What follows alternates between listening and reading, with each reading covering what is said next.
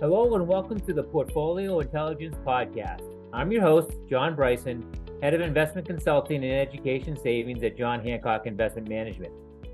In celebration of International Women's Day on March 8th, I've invited Julie Cronin and Sarah Walter to join our podcast. Julie is the Senior Vice President, Business Consultant covering the Chicagoland area for the last 25 years. And Sarah is a Regional Vice President covering Oregon, parts of Washington, and Idaho, wholesaling since 2021. A couple of fun facts about Julie and Sarah. Sarah is currently training for her first 70.3-mile Ironman triathlon, as we probably should call it Iron Woman triathlon. And Julie has a 94-week streak going for her Peloton. So we've got a couple of inspirational people on the call. And lastly, combined, Julie and Sarah have presented Women in Wealth seminars over 250 times to thousands of women across the country. They're often out working with financial advisors and financial professionals, helping them grow their business. So I thought it'd be great to have them on the podcast. Welcome, Julie. Welcome, Sarah. Hi, John. So nice to be here today. Thanks for having me. Yes, thank you, John. Excited to be here. Excellent. Sarah, I'm going to start with you. Why would you say it's important for women to take charge of their finances? Yeah, so where I would start with that question, John, is, and this is a stat that I think really surprises so many females, but recent studies have actually shown that 90% of women will have sole responsibility for their finances at some point in their life. 90%. As women have kind of progressed over these last several decades, some women are choosing to remain single. We do have longer life expectancies. Recent studies have shown women outlive men by roughly 6 years. And as we are also seeing these days, are divorce later in life. And so when you combine all of those statistics together, that really, again, is going to mean 9 out of every 10 women will be solely responsible. That being said, sometimes women are really thrust into the role. It could be things like maybe they recently lost their spouse. Maybe they're going through a divorce later in life. And as we know, that those can be really emotional and stressful times. And sometimes when we're stressed out, we've got a lot of emotion going through, we don't make the best decisions. And that would likely not be the most ideal time to really take charge of something new. So one thing that I would just say to women everywhere is to really never underestimate your ability to take control of your finances. And we would certainly recommend starting as early as possible. That's great advice. I didn't realize that 90% number, but it certainly makes sense to kind of be prepared before that crisis or challenging period hits. So what are some of the biggest differences that you see when it comes to male versus female investors? I think confidence is the first thing that comes to mind. There's actually a recent study done by the Global Financial Literacy Excellence Center, and they found that the gender gap in financial literacy can really be tied to confidence. Typically, women feel they know about 2/3 of what men do when it comes to finance. But note that I said feel, right? And so it's really interesting that when the same study removed the don't know option, they actually found women selected the correct answer more oftentimes than their male counterparts. And due to this lack of confidence, a lot of married women sometimes leave the investing decisions up to their husbands as well. But if there's one thing to kind of empower women all across the US right now, I would say a stat that I think is pretty cool is that we actually outperform men when we invest in the market. And there's really 2 clear reasons for that. Number one, women tend to spend more time researching before we make an investment decision, which I would argue really leads directly into number 2, where we're less likely to panic sell during periods of high financial stress, arguably because we've taken the time to do our research ahead of time. Now, regardless of gender, of course, having a financial strategy in place can help all of us meet our future with more confidence. Sarah, that's super helpful. Julie, I want to pull you into the conversation. Yeah, sure. As you know, the podcast here is about helping advisors build better outcomes for their clients and their practice. And when we think about financial professionals, why do you think it's important for them to focus on their female clientele? Yeah, that's a great question, John. A couple of different reasons. One is the statistics. I mean, just since I started giving women seminars, 25 years ago to now, the statistics are so encouraging, right? I mean, now 4 out of all 10 businesses in the United States are owned by women. Women earned 58% of all bachelor degrees, and about 54% of working women are now the primary breadwinners in households, right, John? So, like, those are some great statistics that tell us that financial professionals should be focusing on women. But also, what we found and what my advisors tell me is they're great clients to have because they're loyal, because they're more likely to follow the advice that financial professionals give them. And we even see that during kind of downturns in the market, they're going to stay the course more. So I think it's great for women to have financial advisors, and it's also great for financial advisors to be focusing on women because of these kind of stats and these kind of qualities that women bring to their practice. Wow, excellent. Now, when you think about the financial professional landscape, I think it's safe to say that it's a majority male, and maybe that should change. But specifically for male financial professionals, how do you see them engaging their female clientele, Sarah, and what's working about that? Yeah. So, like I mentioned earlier, women do tend to have less confidence than men when it comes to, making investment and financial decisions. So we're also less likely to speak up if we do have questions, if we do feel confused, or if we're looking for a clarification, especially if we're in a room full of men, right? So a lot of my top advisors and top teams that I work with do host female only events, and they are very, very successful. They're really giving, their clients an opportunity for them to grow their knowledge and skill base. At a recent event I presented at here just a couple weeks ago, several of the local financial professionals partnered together and were able to get over 100 attendees from a pretty small city here in Oregon. And it was an incredibly successful event. I think they were really clever and advertised it as a Galentine's Day event, which is always popular and fun for women.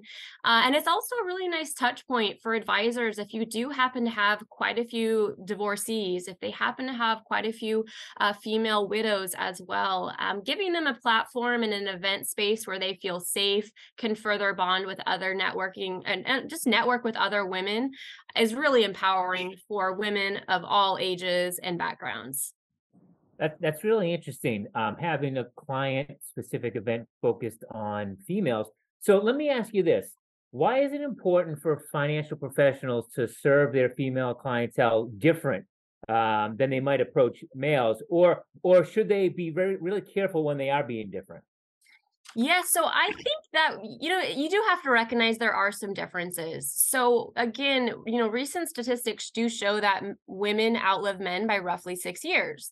Therefore, it's more likely that a woman will become a widow versus a male as they age. And this might be surprising, but the average age of widowhood here in the US is only 59 years old.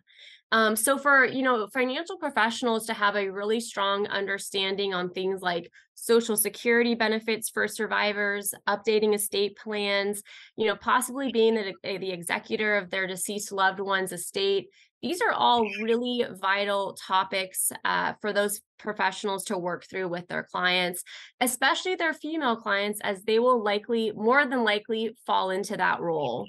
And I think what's also really important to note is that by the end of this decade, baby boomers alone are projected to be worth over $30 trillion, with women controlling the majority of these assets.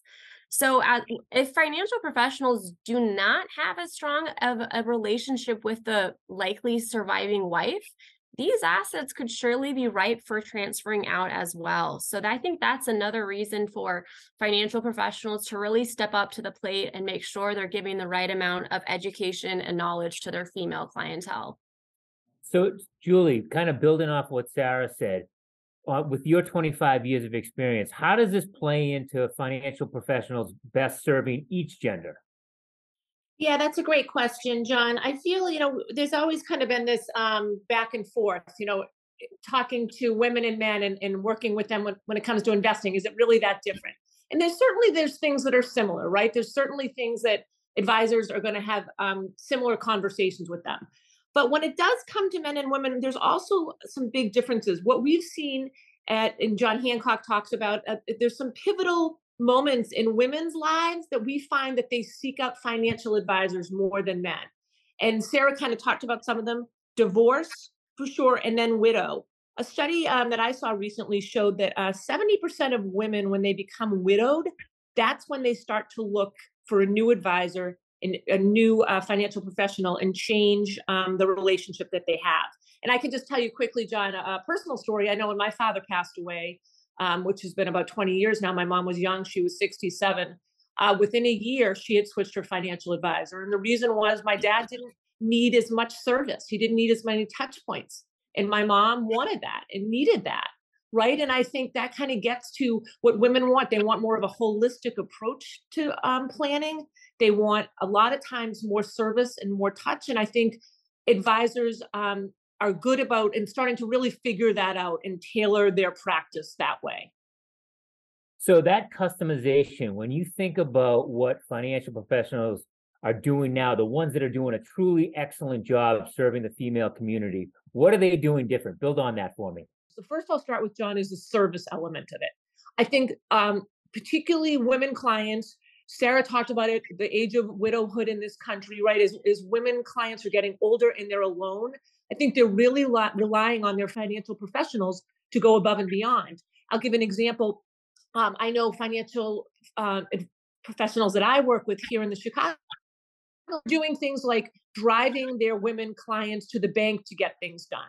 Or to give an example, again, involving my mom, when she was sold her house to move into a retirement community, the professional that she worked with was very hands-on, brought her to the bank, did a lot of different meetings with her during that process.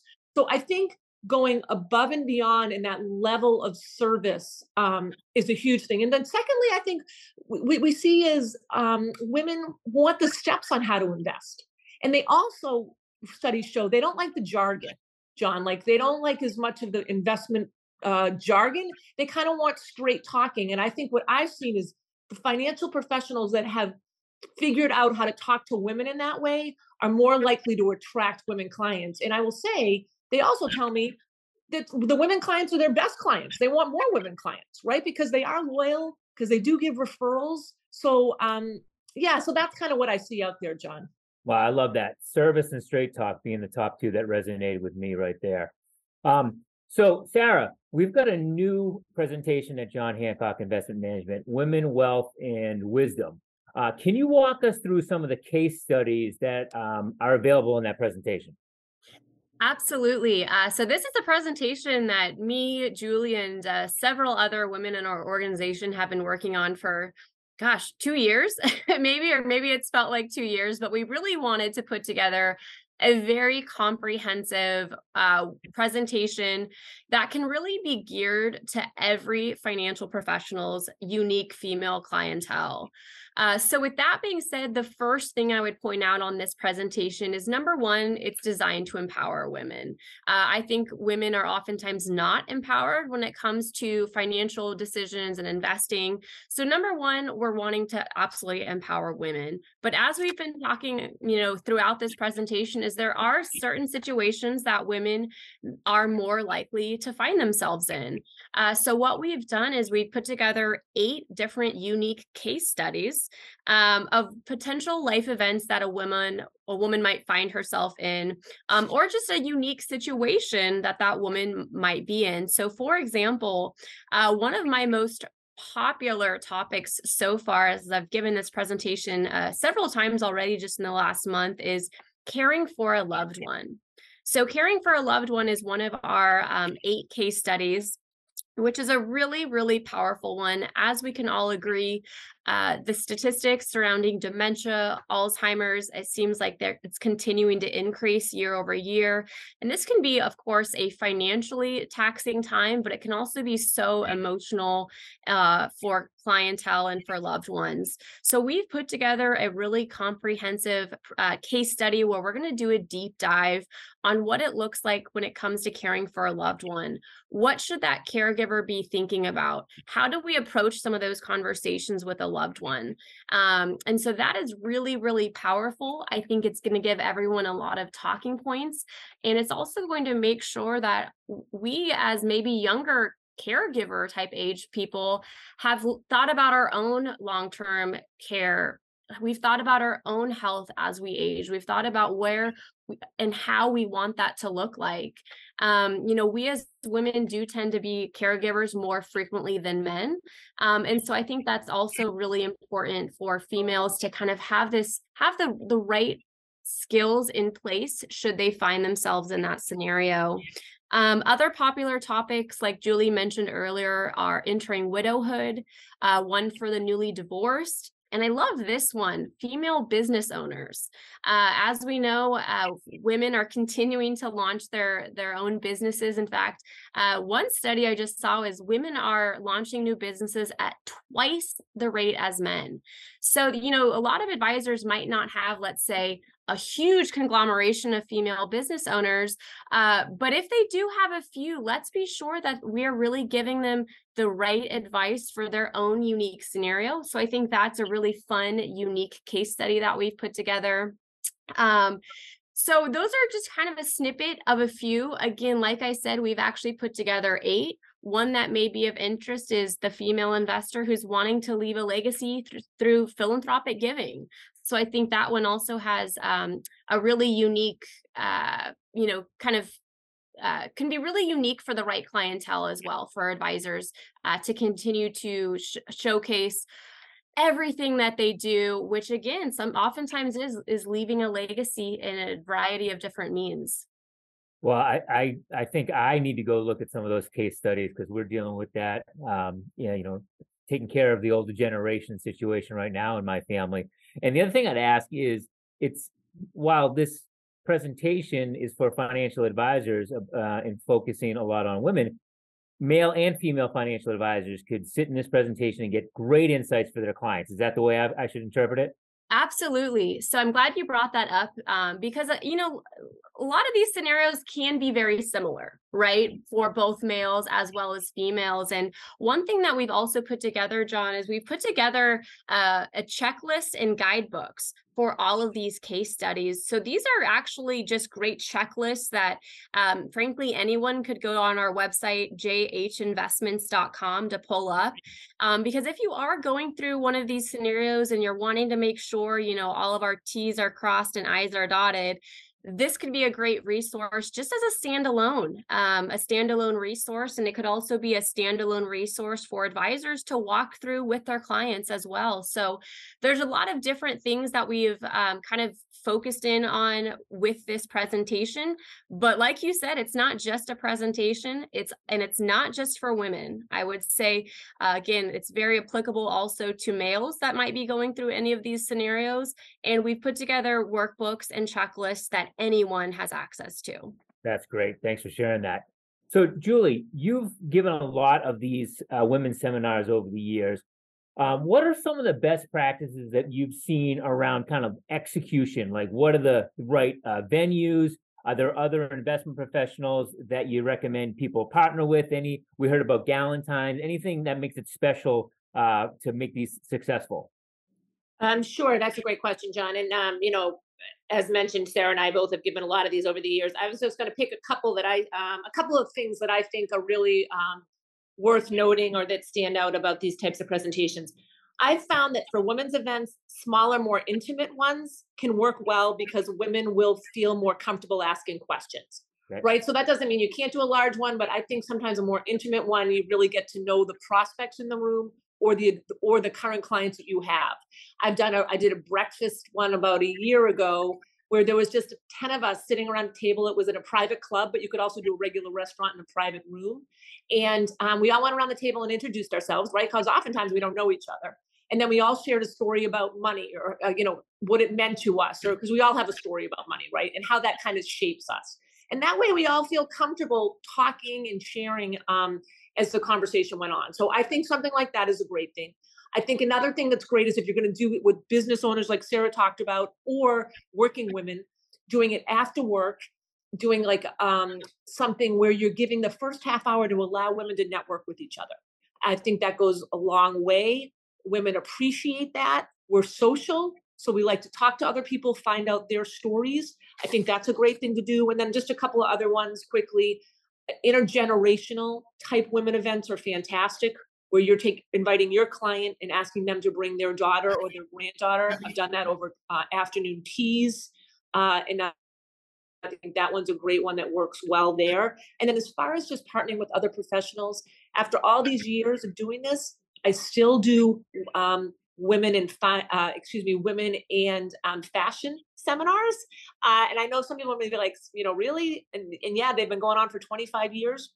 But sometimes if you want to add an element of fun to a seminar, it can go well. And I've also done a great one recently on women we brought in an organizer with the whole idea of organize your house and then organize your finances. So there's a lot of great tie-ins if you want to also kind of add a little bit of a fun element to it, John. But again, so many more, but those are just some that I think have been the best over the years. Oh, those are great ideas. I love those. So last question, Julie, I'm gonna send it to you. When we think about International Women's Day, it's all about celebrating women, embracing equity and positive changes. So what are some of the positive changes you've seen when it comes to women in finance over the last 20 years that you've been working with women in investment professionals? And what are some of the areas you think we still need to make some improvement? Yeah, great question. We've come and Sarah shared a lot of great statistics, and we've come a long way as far as for women in investing. I think one that we have a great statistic that we have in our presentation right now, it's 30% more of married women are making financial investment decisions than right off the bat, right? That's a great stat and a great number to share. But what I have also, and as much as, and I guess what I'm trying to say is, as far as we've come, what's still kind of shocking to me is UBS just did a survey recently, and they discussed how the majority of married women globally still let their husbands make their financial decisions. Right. So, John, what I'm trying to say is kind of we've come a long way, but we've got a ways to go. And why is that? Well, I think it's because it's historical and kind of social precedences. It's kind of traditional gender roles. But that's something, the finance is not something you can kind of divide and conquer.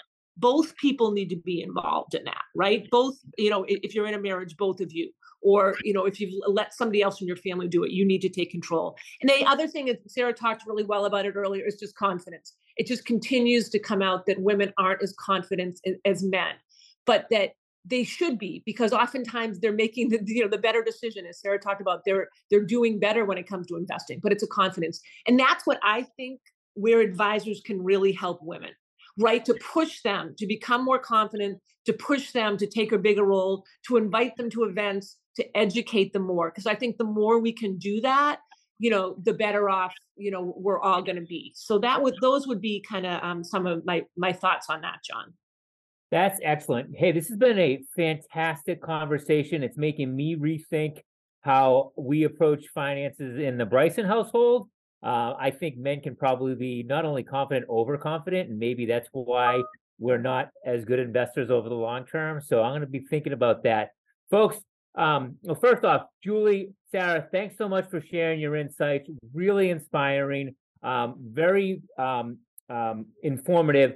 Folks, if you are in the Chicago area or Oregon and parts of Washington and Idaho, and you want to have Julie or Sarah come and talk to your clients, I'm sure they would be thrilled to. So just reach out to them. If you're interested in more of what we have to offer, please subscribe to the Portfolio Intelligence podcast. You can do it on iTunes, or you can do it on our website, jhinvestments.com. You can get all of our information, whether it is partnering with women and growing their wealth or anything around investments on our website. So please check it out. You're going to get great business building ideas like you got today and much, much more. As always, thanks so much for listening to the show. This podcast is being brought to you by John Hancock Investment Management Distributors, LLC, member FINRA, SIPC. The views and opinions expressed in this podcast are those of the speaker, are subject to change as market and other conditions warrant, and do not constitute investment advice or a recommendation regarding any specific product or security. There is no guarantee that any investment strategy discussed will be successful or achieve any particular level of results. Any economic or market performance information is historical and is not indicative of future results, and no forecasts are guaranteed. Investing involves risks, including the potential loss of principal. Please see the Women, Wealth, and Wisdom presentation on our website, jhinvestments.com, for more details on topics covered in this podcast.